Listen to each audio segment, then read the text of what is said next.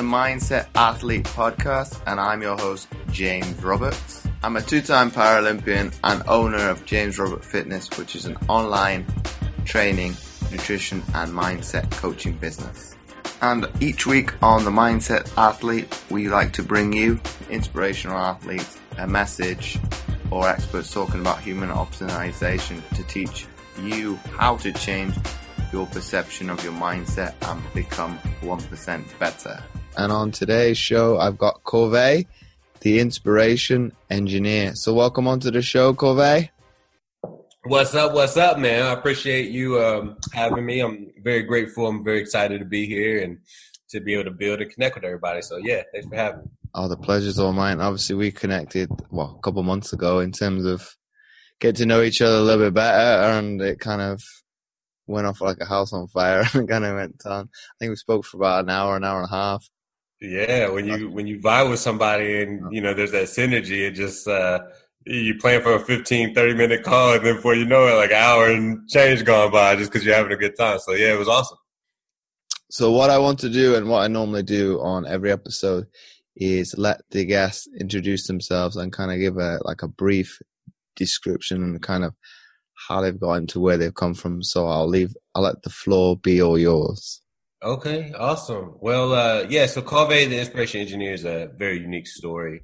I started in music. That's where I come from, right? And I had this brand called Artistic. It was R-TISTIC. And at the time, it was funny because my parents, they always, I call them hero speeches. They would give me these hero speeches early on and be like, you know, you can do anything you want to do, be anything you want to be, right? And I'm like, all right, I want to be a musician. Like, that's what I'm going to do. And my dad's like, no, like, don't do that. Like do something else.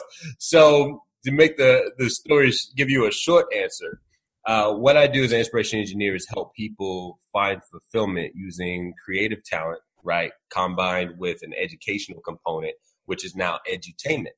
So coming from the music space, and I'll elaborate on my story, that's what I do as a lifestyle coach. I tell people, like, imagine if Tony Robbins and Michael Jackson had a baby, or imagine if Drake was also a life coach, right? He's a musician and a life coach.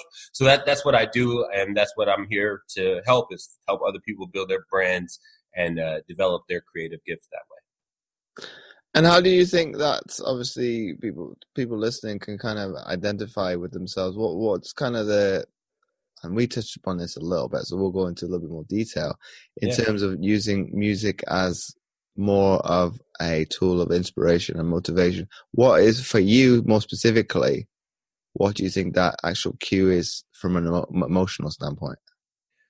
Well, I think that any creative gift, right, has the ability or the opportunity to be transformed or transitioned or utilized as a tool to inspire. I think just by the very nature of when you do something that you love to do and people are attracted to that, or you just love it so much that you're giving it, it's going to, by its nature, attract people. And I think that when you have that component, and then if you're, for me, like the inspirational engineer, it wasn't something that I originally saw.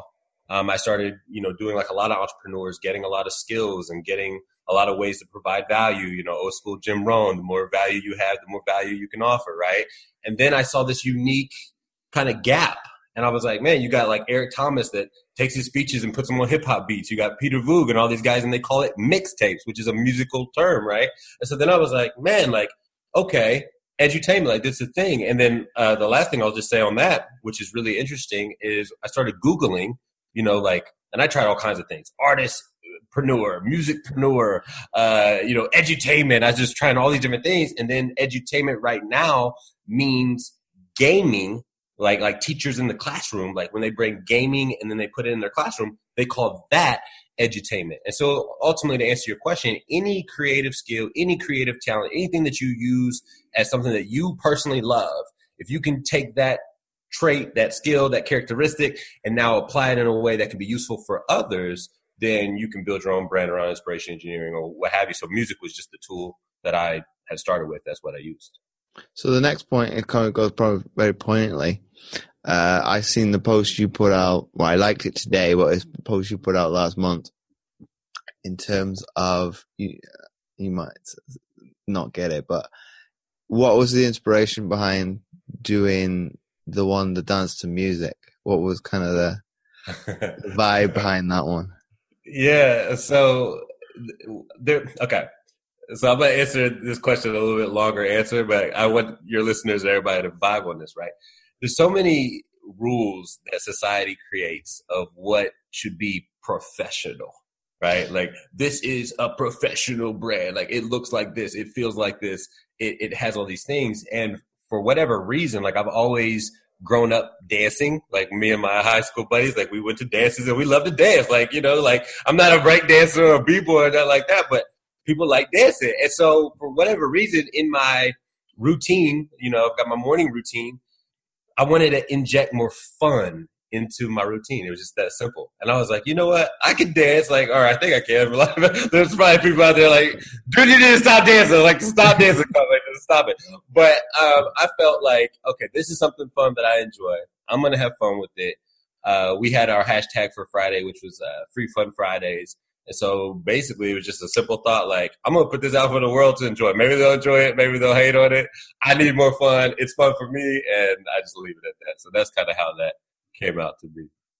Well, it works quite nicely because the music that you use is, what is it, Timbaland's The Morning After. So it's poignant that you did it in the morning. You know what's funny is I never really thought about that concept. I promise, like, I don't put that kind of planning into it. I actually just play like a Pandora Timbaland like radio station. So whatever plays, like, and whenever it hits me, I mean, I don't like, okay, and I know entrepreneurs that do that, right? So I'm not knocking nobody that's more systematic in that approach, but just, yeah, it's just like, okay, that hits me. Set up the phone, record, bam, we dancing. Yeah, I mean, so I mean that's just how it came about. But on that more serious note, in terms of planning and listening to you speak, Cauvee, I can get the vibe in terms of, well, you probably resonate very similar to me.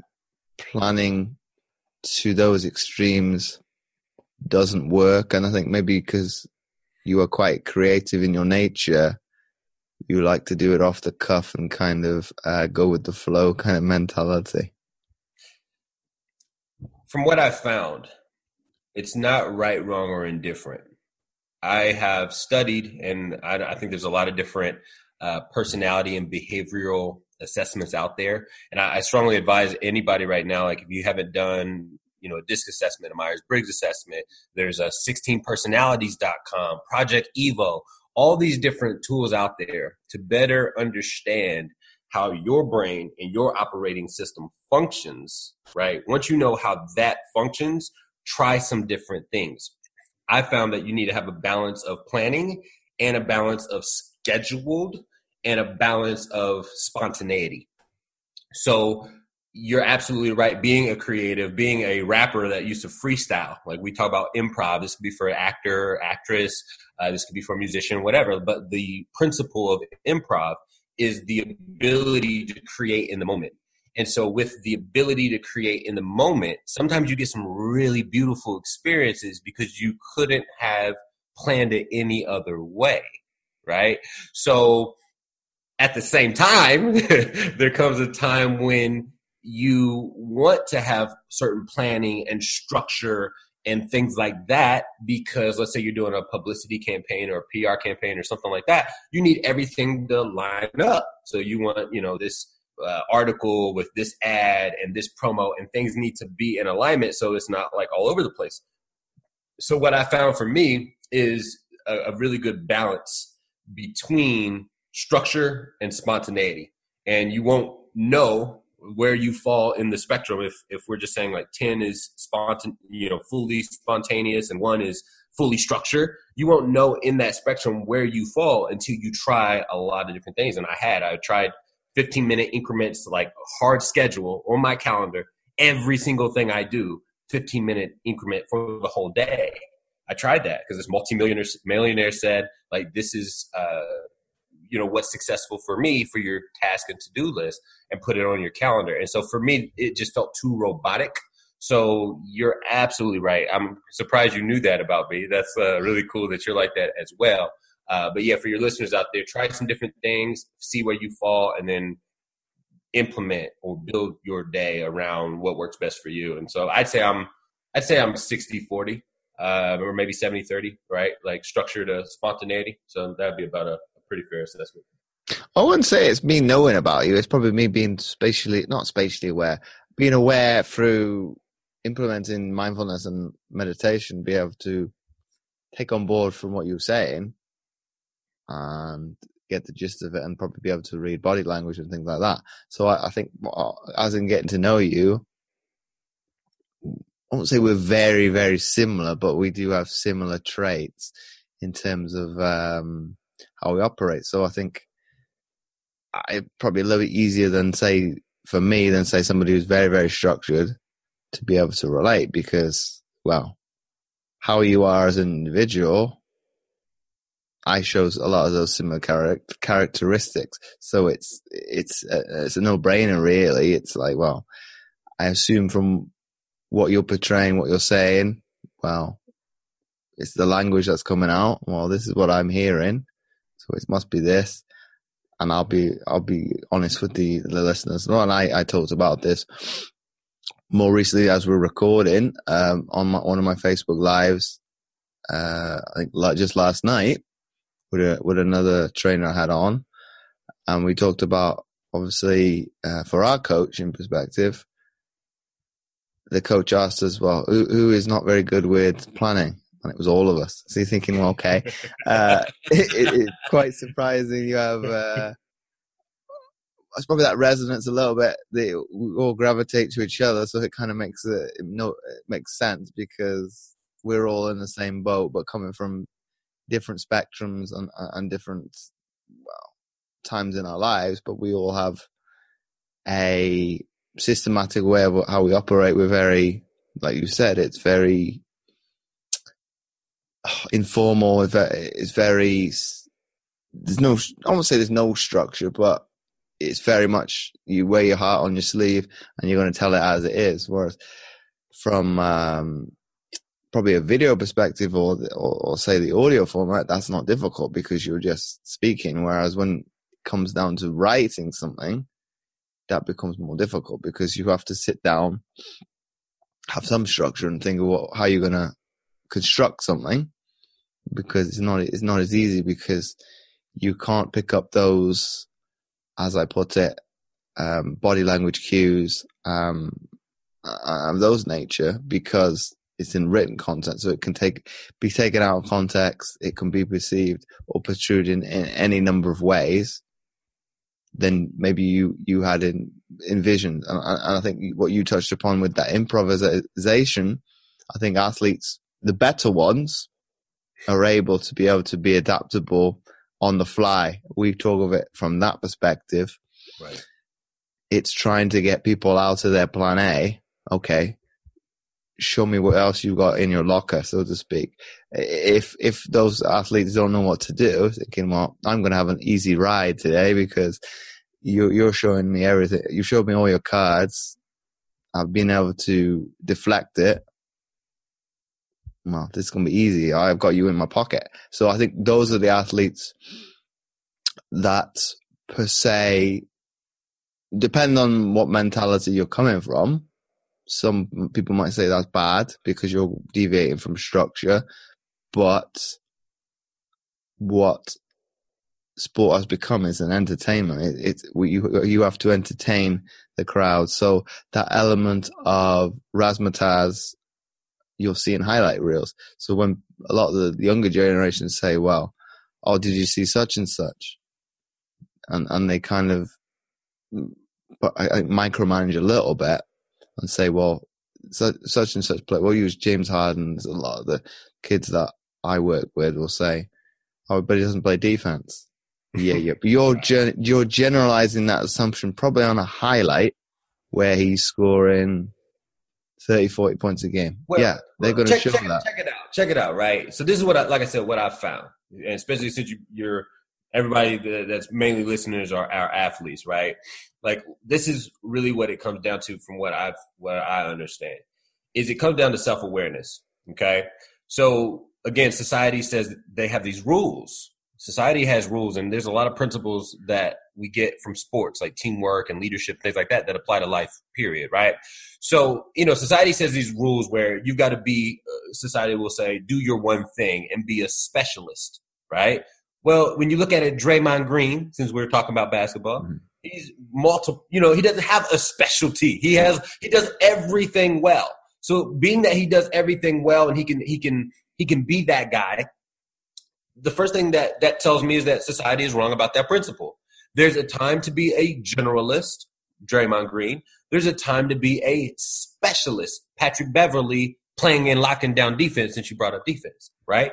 But I think that with anything in life, I love the Bruce Lee quote that he says, and I'm paraphrasing it, but he says water can it be fluid like water. He says water can flow and it can crash. He says, be like water, my friend. Like the way he does. I go back and get my Bruce Lee on. And so with that said, I feel like as an athlete, as an entrepreneur, as a businessman or woman or whatever it is that you do, as an entertainer, it doesn't matter.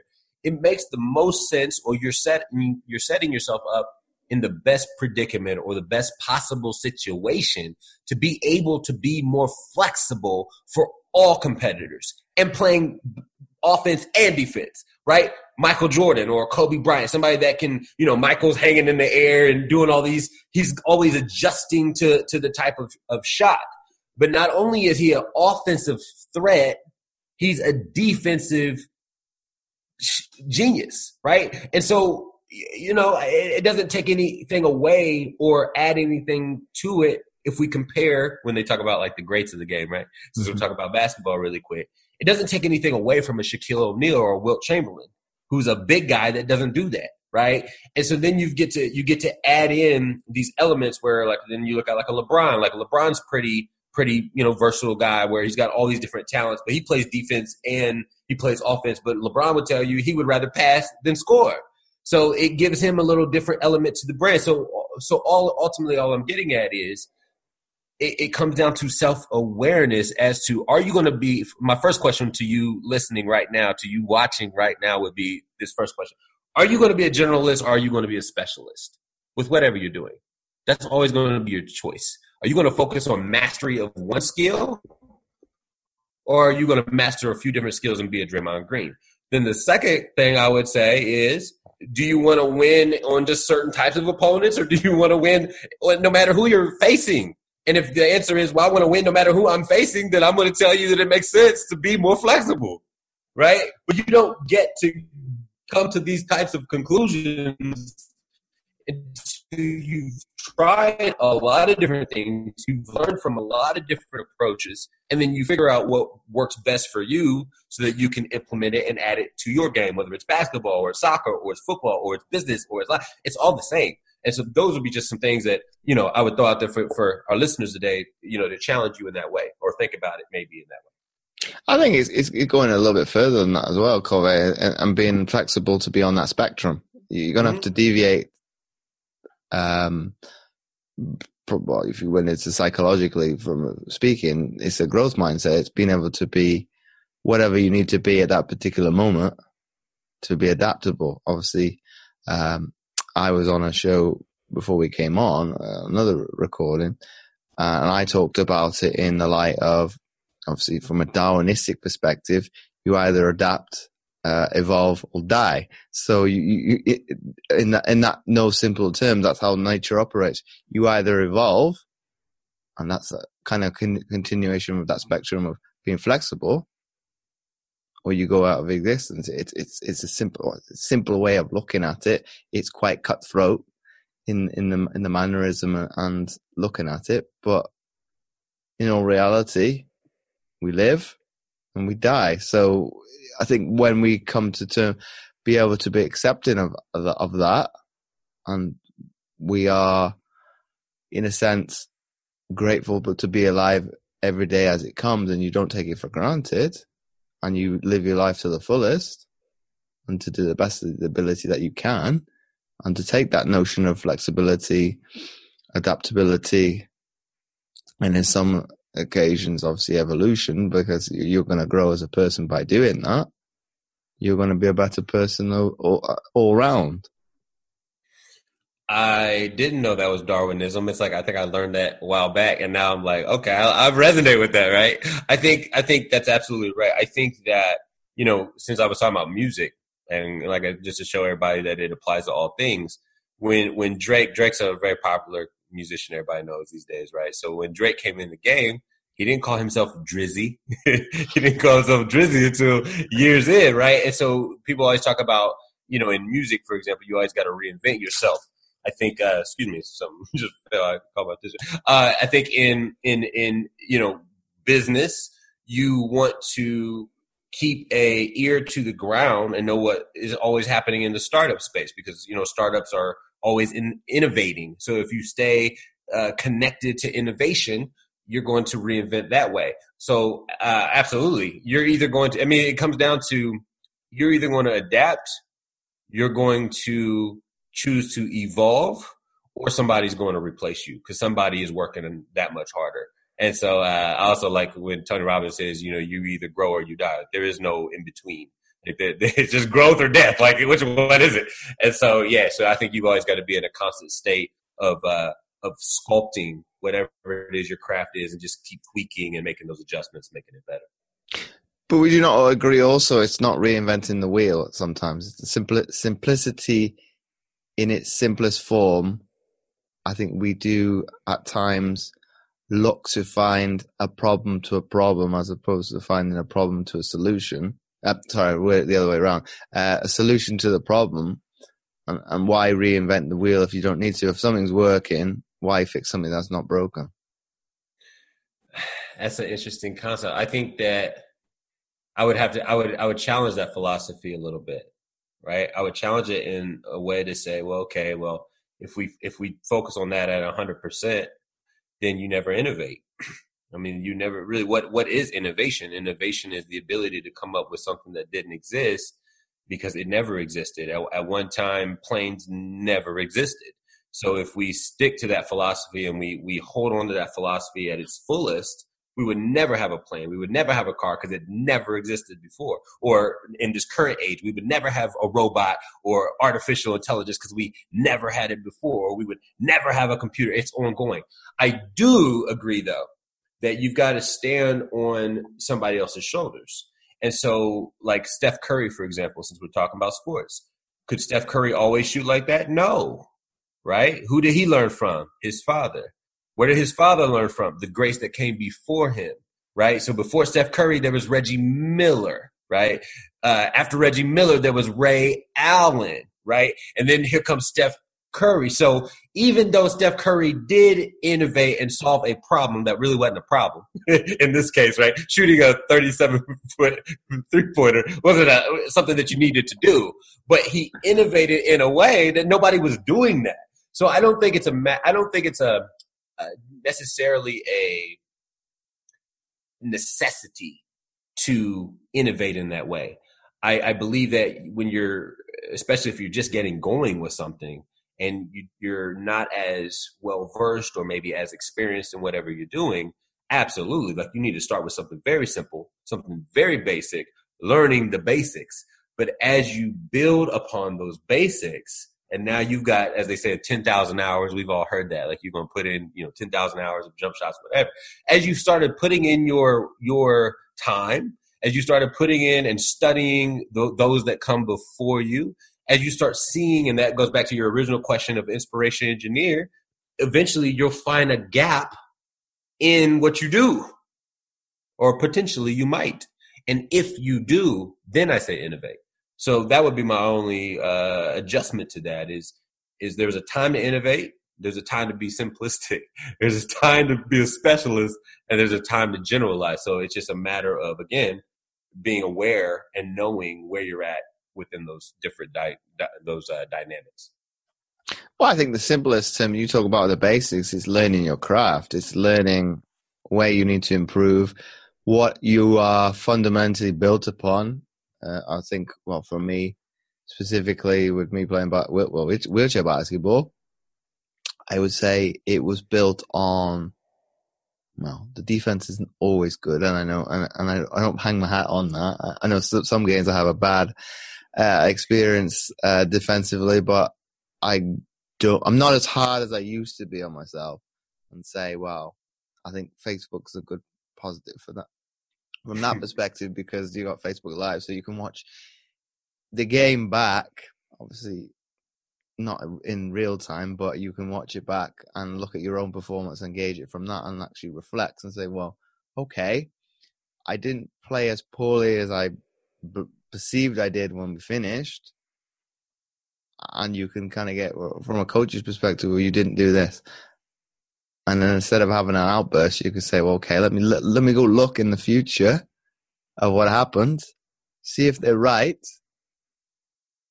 And I think on that rare occasion they were, I was like, well, it's good I kept my mouth shut because they were right, and kind of take it from that. But I think I'm a harshest. I think you would probably be the same. We're all our harshest critics. But I think if you take that awareness and taking a step back and looking at it in the bigger picture and taking on board people's it's not positive criticism, but their actual no, but as in they'll give you a pat on the back. Yeah, you did play well. But you might not perceive that. You're thinking, well, okay, they wouldn't say it for the sake of it. They're not telling you something that you want to hear, because it caught me off guard. I think the last game we had is like I was kind of chatting to somebody and said, "Oh, I've not played particularly well." They said, "Oh, you did." I've still not looked at that game back just to actually get an overall perspective of. I know I didn't shoot particularly well, but that I was fine with that. I was like, "Well, you didn't shoot well. I didn't shoot well in the warm ups." So as athletes know, you kind of reap what you sow. I didn't do the actual, I won't say the basics right, but I didn't have a good warm up. So there's no surprise in the correlation. I didn't particularly shoot well in the warm up. There's been times I've shot well in warm up and I've not turned up in a game as well. So it's a catch-22. It's not being too hard on you if you do have a bad shoot around, because that's pointless. Because why be frustrated and uptight? Because it's a warm up. At the end of the day, you are going to be a little bit apprehensive, tense, because physiologically, that arousal level, you perceive it as worry, doubt, fear, and all those negative things that go with it. Right. Most people that have listened, well, the actual other end of the spectrum with excitement and joy and all that is the same. So I think if you refrain it from a different perspective and look at it positively, which I've done at times in game, I think I jokingly said in like the shoot around in one of the like more important games of the season, I was joking to one of the teammates, "Oh, I'm the team psychologist." And we kind of burst out laughing. I was joking, but around in what sense? As far as how you played? No, in terms of I'll give within like private groups, I'll give like the motivational speech or something like that. Because one of our team managers said, "Oh, would you go ahead?" And I think I used one of Eminem's songs to be the motivator, and I can't remember which one it was. You better lose yourself. I think it's that one. But I was like, and she said, "Oh, you're going to beatbox it in the huddle." I was like, "Yeah, no chance. I've got confidence, but I'm not going to be doing that because somebody might end up recording it." And it's like, well, I do have a little bit of self-control and be comfortable in that arena because of the background with education and being able to do it on my platform. But that's maybe a step too far. It's going outside of, I wouldn't even say a comfort zone. It's kind of overstepping the mark a little bit. It's like, well, you're kind of making it a little bit farcical a little bit. So it's, at the end of the day, yeah, it's sport. There is a time and place where I don't think I've spoken up yet, but I've asked, well, if and when we make the playoffs, can I do the pre-game speech instead of the coach? He said, yeah, by all means. So nice. It's coming up with that idea. So that's kind of the motivator for me. Well, okay, let us turn up every week and win games. I think we're like on a 10-game win streak. Nice. And get us closer to that goal of making the playoffs because it's not happened in the last 3 years. So they don't come very often. I know some people will say if you're on a kind of a dynasty within high school, maybe collegiate sport, you have that luxury. But if you were in somebody else's shoes that's kind of gone from a barren run, a dry spell, you'll clutch it with both hands. Or I may not get this opportunity again. Let me grasp on it and soak up every ounce of, how would you put it, this positive experience. And it's like polar opposites of seasons we've had in the past. It's like as if the ones where seasons haven't gone wrong, it'd be like a toxic atmosphere. It'd be, like the blame game. It's like, well, you're not stepping up to the mark. Whereas everything goes back to probably the root cause of why everybody gets into entertainment or something they love. It comes down to that emotional connection towards it. You're doing it because you find it. You get the satisfaction and the fun aspect of it. So I think we take everything from practice into games. So it's as if it's a pickup game. So it's the actual seriousness is there because it's obviously win or lose mentality. Well, check this out, right? There was this quote. It's funny you bring that up because there's this quote I posted on Facebook. I forget where I heard it, to be honest. But it said, sweat more in training and you'll bleed less in war. Sweat less, or excuse me, I said that inverted. Sweat more in training. Did I say sweat more? I don't remember what I said, but y'all know what I meant. Sweat more in training and you'll bleed less in war. You'll bleed less on the battlefield. And I think that how you play is going to be, in whatever you do, is going to be very parallel to how you practice, right? How you practice is everything, and how you play. I think that the principle of your practice mentality. I love. I'm not a big Kobe Bryant fan, but I love when we think about just like a hardcore work ethic. I love that hashtag Mamba mentality. You know what I mean? Like if you got a Mamba mentality in all that you do, you're a savage. I mean, that's just, and I say that with all the best of love. Like you are an absolute savage. And so I think that people that strive for greatness, and it comes down to also what your goals are.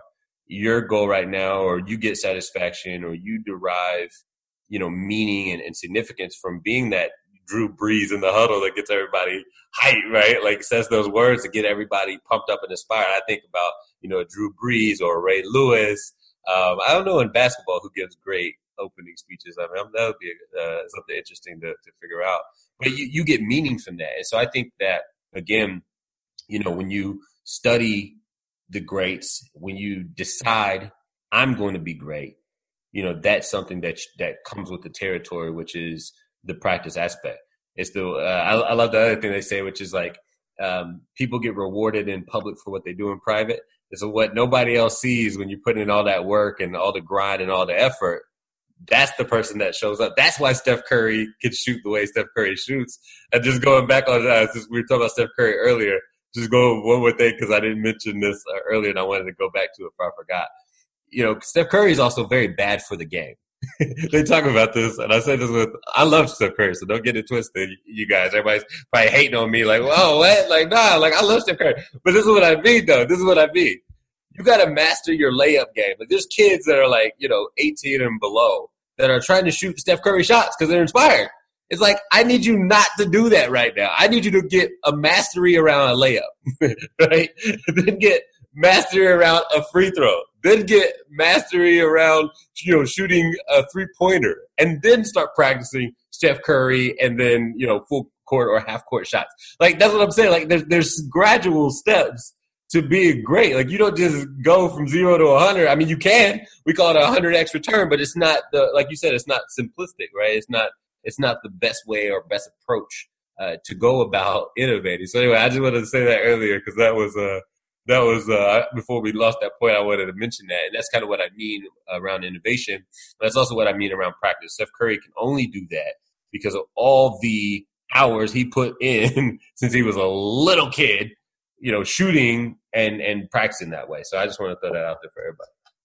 But if you go a step further, and this is very poignant in terms of where I'm working at with kids in high school, they'll say to me, "Well, why do you do kind of an old school approach to basketball and having like a post game?" It's like, well, I'm bigger than you, so why not? Right. Because I'm about to. You should. Is this a clean show or is this a parental? Is this for adults or is this for kids only? I can put explicit on it. It's explicit. Okay, so you should tell them because I'm going to Joe Embiid your ass. Like that's why do you do old school? Because I'm going to Joe Embiid your ass right now. That's what you should tell them. Well, it's probably the same with you and I with our fathers. That's exactly what they did to us. Is I'm going to use my size. Well, my dad's 6'3", and what was he?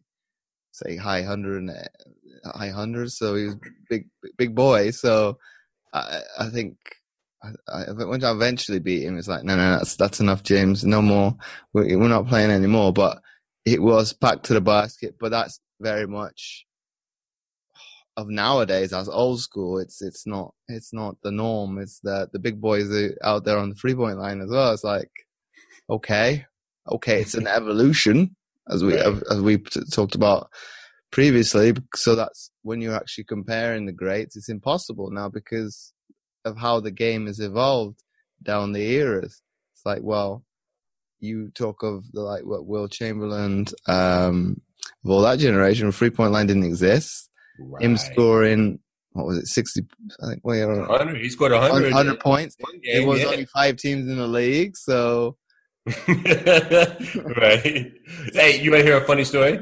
I haven't ever told this story publicly. It's actually quite entertaining with what we're talking about right now. You want to hear it? Yeah, go on. So, when I was like 16, 17 years old, right? I'm a pretty thin guy. If you guys have never seen me, I'm not huge. I've luckily gradually over time I started to fill out in width, but I've always been 6'4", from high school, whatever. But I've always been very thin, and so when I played AAU basketball, I actually had to play against Big Baby Davis, Glenn Big Baby Davis, but he wasn't Big Baby back then. He was Baby Shaq. And so we're playing, which is funny because he actually went to LSU. We are playing in AAU, and so he goes down to the post, right? And he just hits me, and you guys can't see me right now, so for those that are just listening to the broadcast, but he just hits me with a little forearm like this, and I go flying away. And he just turns around and he just dunks. I don't remember how many points he had. He probably had 30, 40 points. But so then what I did, to come back, and I'm from Indiana, so in Indiana we play. Indiana is a state where it's for those that don't know, in USA, Indiana is a state where it's a basketball state. When you are 4 years old, would you go further than a basketball state and say almost a religion? Basically, right? Whether you're male or female, when you're very young, your parents are teaching you basketball. Facts. You learn the mechanics of how to dribble with your right hand, how to dribble with your left hand, how to lay it up with your left hand, how to lay it up with your right hand. So even kids that aren't very talented or aren't very good or don't even like basketball, they know how to play. It's just what we do. So, from that type of upbringing, I was like, okay, big baby, I got something for you. I'm going to take you out to this 3-point line, and I'm going to eat you up. And so, not in arrogance or an ego, and just telling you the facts. I actually played a good game. I had 22 points, but it's funny how the game has evolved, right? And I was watching a game the other day, and they were talking about, who was it? I think it was Dennis Scott and Chris Webber, but they were talking about basically, it was a bad shot to come down the court on a fast break and pull up for a 3. Nobody did this. If you did that back in the day, you're getting taken out of the game. You're coming out, coach is sitting you down. And so that's what I think is really interesting, is just how the game has evolved. I think that once you, again, put in those hours, what things you do very well. And if you're doing a Ben Simmons hook shot, Ben Simmons brought back the Dr. J, Magic Johnson hook shot. I haven't seen that in a long time, right? But, if you got this little different thing to your arsenal, that's what's going to make you stand out and be different. So I just thought I'd share that because it's pretty funny. You talk about being a big man and being a post player versus being able to go outside and get buckets. Well, I'm not that big. I'm what am I, 5'8", 5'9" at a push? Okay, I'm talking about kids that are a little bit smaller than me. The ones that are bigger than You're being a bully. I mean, you're being a bully. No, it's character building. Fact. But I think with the ones that are taller than you, the kids' perspective, they'll push back. They'll push you back. Okay, some of it's fat. I'll let it go because it's kind of street rules. But it's like, well, you can't physically put your hands all over my back and push me away because it's a foul. So I was like, I'll let it go because it's gonna make you have to play. But then you should really position yourself a little bit better and use your body. But that's maybe because he doesn't have to play against people of his own. I think there's maybe one kid that's similar height, but he can impose himself physically because he's a little bit more stocky. So I think because he doesn't have anybody of similar stature, I can bully people. I don't really have to do certain things and say, well, don't go into that mentality if you had, well, step out to the 3-point line and airball it and things like that and do the basics right and impose yourself, because if that's a plan A, it's quite hard to stop. Then you have to double team and then somebody's wide open. So I think it's having that perception and being able to step back and read the game, whereas I can do that. You talked of LeBron being pass first. Well, I've gone, as I've progressed through the ranks, from being a point guard when I started out with the team I'm at to playing as a forward. And I actually like it because I think wheelchair basketball's very much probably like how able-bodied basketball used to be. There is big boys in there and it's quite physical inside, but that's fun because you want to, as long as you can accept getting smacked in the head and all that contact that's going to come with it, I love it. Whereas with the point guard one, it can be quite boring at times. But that instilled with me, I say the fundamental. But that was how I was when I picked up a basketball as a kid, as an able-bodied within school where I was growing up. So I'd be very much pass first. Whereas now, because I have a play as a forward, obviously the emphasis is on scoring. Yeah, I'm quite happy. I don't need to inbound the ball. The ball's eventually going to come to me. I'll do it when it's on the stat sheet. So it's like, well, you get the recognition. Whereas sometimes the pass, the initial pass, you don't get the what's the word I want to use? The actual acknowledgement of it. And I think the only sport that's the case would be ice hockey, and that's it. The second person does get an assist, whereas in basketball, I don't know, American football, when it would be like a lateral and then down the field, well, the first one that's done the lateral doesn't get anything. Okay, that's a highlight reel, but you don't get anything from a stat perspective, from a touchdown perspective. But I think if you're inclined to do the more, in a sense, is a basic and doing the hard graft, it's behind the scenes, but people closer to the game will acknowledge it because it's like, well, if you didn't do a pick, for example, well, somebody's not open or screen off the ball. So those skills in itself, you don't get glorification for it, but if they're done correctly, they make a lot of damage. Well, here's an interesting concept, right? So I want two points on this. So first thing, it's funny because I got some of this as well. But it's funny that you went inverted from guard play to post play. I went from post play to guard play, and I prefer being like the ball handler, even though I'm not the best like dribbler guy, but I see the court very well. So I think that's really interesting and funny that you brought that up. But here's what's up that I found, and this kind of goes back to, again, do you want to be great? My question to you and to those listening, not as like a rhetorical question, like not necessarily for someone to answer. Do you need the glorification? See, it's the things that people don't like. I mean, nobody like when you think of like a Dennis Rodman, like he's hitting the boards, right? That's all he does. But I mean, that trait and that skill is a game changer on a team, right? Like the Bulls wouldn't have been the Bulls. Jordan wouldn't have been Jordan in the latter years without Dennis Rodman. Facts. I mean, there's not too many people that would argue that point with me.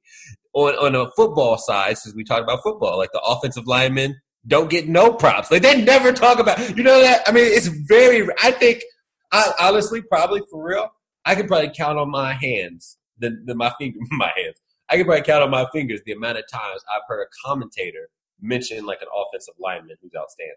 You don't ever really hear about the offensive lineman. We hear about the running backs, you know, the Emmitt Smiths or the, you know, LaDainian Tomlinsons or whoever, whatever running back you want to throw out there. Walter Payton for our old school listeners, whoever you want to throw out there. So but do you need the glorification? Because I mean, hey, if I'm like, I'm on some Tom Brady, Kobe Bryant, Michael Jordan, let me count my rings. You know what I'm saying? Like if everybody is basically doing that work that doesn't get necessarily the glory, if people can kind of put that on the back burner, I mean, at the end of the day, like you said, you try to get to the playoffs with your team.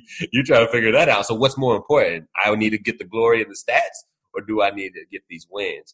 And then the very last thought I had, and I wanted to share this as well, for those that are younger listeners out there, no matter really what age you are, but if you want to get dope, like if you want to really get like skilled, play with people that are older than you and much better than you. Because that's how you get dope. You get dope by playing with people. Like, by the way, how old are the kids that you're playing against? Since you said you're so much bigger than them? They are in high school, so they're in high school. But they do but they do dish out smack as well. So that's you want to talk, okay? You got to back it up. Because what was he saying? Oh, he said to me recently, "Oh, you're trash." You also cheated because we were playing to 5, and then the score changed. Let's go to 6. He obviously wanted to 6, but I've already won. So that's bending the rules. So I was like, well, how many times have you supposedly beat me? So I'll give you that one. I'll let you have that one because you kept going and you had that work ethic. But I've beaten you since last year.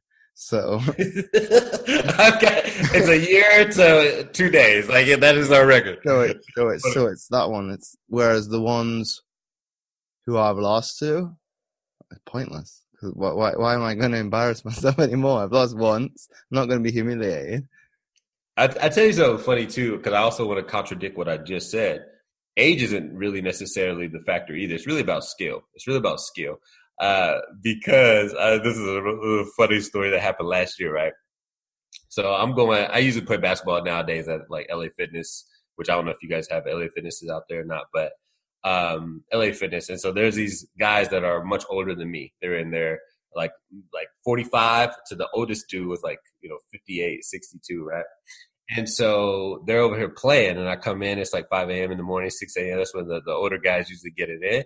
And I was like, man, I want to play, right? So I walk over and I was like, yo, like I would love to play. And they was like, you got to be 35 to play. And I was like, well, I'm 33. I was like, but I'm from Indiana. Like I always use my Indiana credential because it gets me a lot of like, a lot of clout. I was like, I'm 33. I was like, so I'm from Indiana. I was like, and I know how to play. I was like, so this is like the funniest thing that's like ever happened to me on the basketball court as far as something funny. But I was like, yo, you know what I'm saying? I said, I just won't play as physical. I was like, and I play a very structured game. Like, I play a very formal game. And I was like, we'll have good times. And they was like, okay, well, just don't be as physical. And I was like, all right. So I'm giving it like 7 out of 10, 6 out of 10, like thinking like, okay, it's going to be like, the less physical game I've ever played. These guys, they were the most aggressive guys I've ever played. Like right when I get started, I get immediately like arm check. Like, but I don't mean like, it's like I used to play in Philadelphia. So Philadelphia, they play like, if you're not bleeding, don't call foul. Like you don't call foul unless you're bleeding. Like that's facts. So it was funny because these guys, they hit me like, and I don't mean just like one guy, like one, like, oh, that's a one-off Cauvee. I'm talking about multiple dudes were being mad physical, and they were like 45 to like low 60s, and it was so funny. So it doesn't necessarily mean? I don't want to discredit anybody out there that's just like crushing it, and maybe they're really young or maybe they're really old. But I'm just saying, like, if you really want to develop your skill, you want to play with people that are way bigger and better than you, because that's going to develop, your talent and being able to take a foul and finish, being able to, take contact, being able to dribble better, shoot better, all these different things. By playing with people that are much better than you, you'll be able to develop and ramp up or compound, as they say in business. You'll be able to compound your skills. So I just wanted to throw that out there. I thought that was pretty funny. And my penultimate question to you, Cauvee, would be, well, how do you challenge or change your perception of your mindset? Ooh, well, I can only speak from what I have done or what's worked for me. One of the biggest things that work for me, there's a lot of people that hate on motivation. And I don't say this because I'm in the space of being a motivational guy. Like, I don't want people to think I'm biased, because I'm not. I like the saying that says basically like, I shower every day because you want to stay clean. Like, so I listen to motivation on a regular basis to keep a positive mindset. So one thing that you can do practically, one thing is to listen to people that inspire you, motivate you, and are successful, because it's a high probability they're teaching you the principles that you need to hear. That'd be number one. Number two, willpower, I think, is different for everybody. Resiliency is different for everybody. So how do you become more resilient? How do you get more challenges to overcome? First thing you got to do is decide that you're going to overcome it, right? It's the little thing. Know this, guys. Like, know this right off rip. The people that are great are no different than you and I. The only difference, if we want to call it that, is that they have chosen and made the decision that no matter what, and you guys have probably heard this, feel the pain and do it anyway. It's not that they don't feel pain. It's, I'm going to feel this pain and I'm still going to do whatever it is that I'm doing. So that right there in itself is going to build up your resilience muscle. So one, listen to programming on a regular basis. Things that are going to give you the mindset that you need by listening to others who have the mindset you want. Number two, when challenges come, and they're going to come, go ahead and accept the challenge. You're worthy of it. You're built for it. Take it. That's going to build up your strength. And the more that you do that, I think that compounds into a healthy, strong mindset. And I think that the more that you do that, and the third thing that I'll say, since we got 1 and 2, is something that has really helped me is to journal. And I guess I'll combine these: journal and meditate.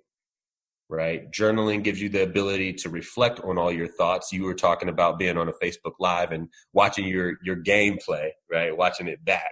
So journaling is kind of like a game breakdown of your thoughts for the day. So add journaling in there. And then, like I said, my number 3 is journal and meditation. Meditation allows for us to kind of debrief or release or refresh.